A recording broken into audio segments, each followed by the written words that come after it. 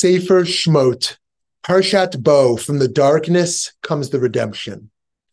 In Parshat Bo, we learn that God hardened Pharaoh's heart.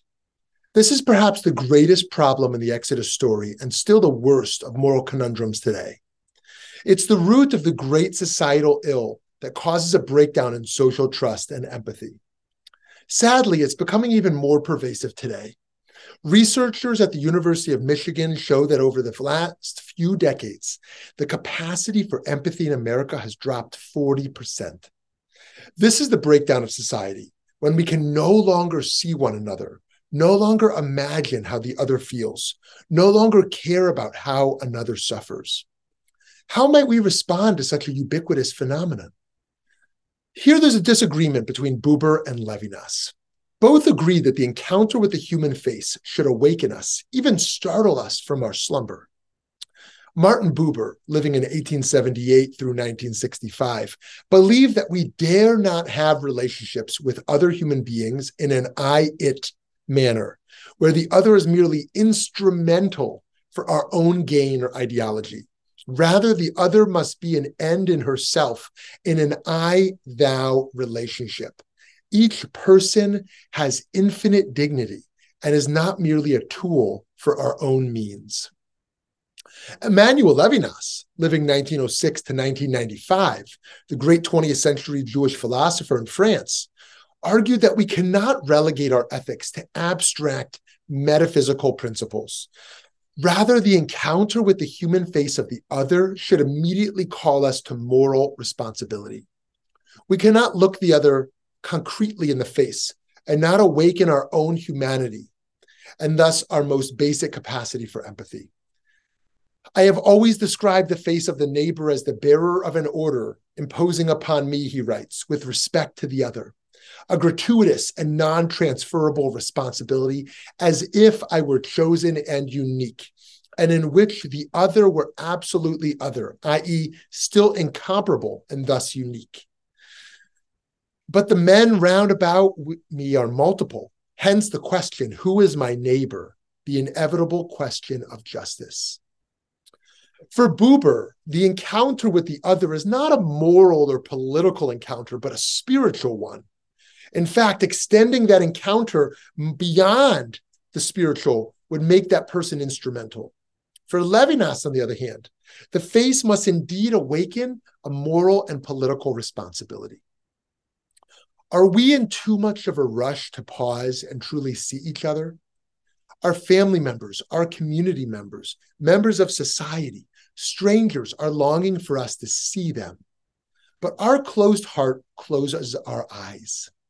All of us have hardened hearts at times. Indeed, sometimes we must close our hearts to protect ourselves within trauma. Sometimes we must quiet emotional intensity due to sympathy fatigue. For some professionals, they must keep our emotions under control. For example, a surgeon should not cry when cutting into a patient, but should bracket the emotional realm of causing harm due to the knowledge that the procedure is deemed necessary. On the other hand, if we don't cry at times, we risk losing our humanity. Our most righteous ancestors live within us, but unfortunately, Pharaoh can live within us as well. Rabbi Avraham Yehoshua Heschel, A.J. Heschel, wrote, "We are all pharaohs or slaves of pharaohs. It is sad to be a slave of a pharaoh. It is horrible to be a pharaoh. Daily, we should take account and ask, what have I done today to alleviate the anguish, to mitigate the evil, to prevent humiliation? Let there be a grain of profit in every man." Each day, may we continue to open our hearts and truly see one another. But first, we must ask ourselves a few simple questions. What causes darkness to instill fear into the hearts of children and adults alike? What is the nature of this natural phenomenon that causes such psychological angst in people? How do those afraid of the dark get over their fear of this intangible oppression? In this week's Torah portion, we learn about the penultimate plague, that of a complete enveloping darkness upon the land of Egypt, Choshech. The placement and essence of this plague is most fascinating. both as a display of divine power and as a pedagogical construct. What is it about this plague that makes it so heartrending? After all, don't we all experience roughly half of each day cocooned by darkness? Why should anyone continue to be afraid of the dark? The answer, I believe, is a stark one. Darkness in all its many forms represents the infinite gap between the self and the other. There is no measurement for space or time in the dark, merely endless aloneness and despair. This notion then gets to the contextually rich nature of darkness, referred to in this week's Torah portion. Midrash Exodus Rabbah explains that the darkness that sinks into the land of Mitzrayim is not of the natural world, but from the metaphysical depths of Gehenna, of hell. Thus, there's an inherently evil essence to this singular darkness. This is darkness that is felt throughout every sinew. Rabbi Levi of Ben Gershon, known as the Ralbag, taught that the darkness is referring to fear and suffering, an early explication of existential angst. Likewise, Midrash Tanhuma, a collection of Agadic exegesis, understood darkness in the Parsha as relational.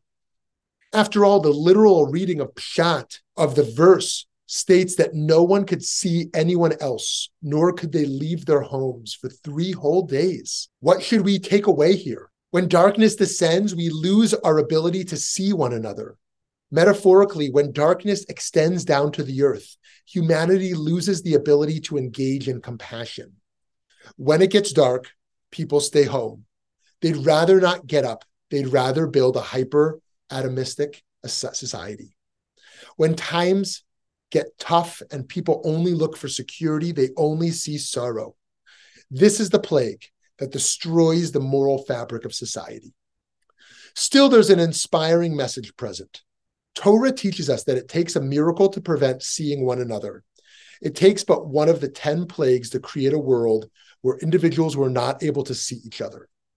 Empathy and love are not only possible, but inevitable. It's human nature. After the plague of darkness, Pharaoh cries, "Don't see my face again." When one cannot see another, they seek to break all relationships, even those that offer their complete redemption. Pharaoh knew for certain by this point that he needed Moshe for his salvation. Nevertheless, he failed to live up to his potential by sending Moshe away. Retreating from seeing another, that is the ultimate defeat and the breakdown of all relationships and growth. We should have hope, not only from the fact that Israel is preserved in light in the story, but also that it takes divine intervention for the Egyptians to not see each other. The plagues remind us that they are the inverse of their nature, that they are hidden blessings oriented towards human redemption. We recall today from the plagues that people contain an innate, holy capacity to see the souls of others within the eyes of the compassion. We can only see one another clearly in the light. Although darkness is ever present in the world and in our lives, surely, we should still be blessed with the knowledge that we are equipped to see one another vividly while acknowledging the blessings of human love, empathy, and transcendental encounters in our lives. Shabbat Shalom.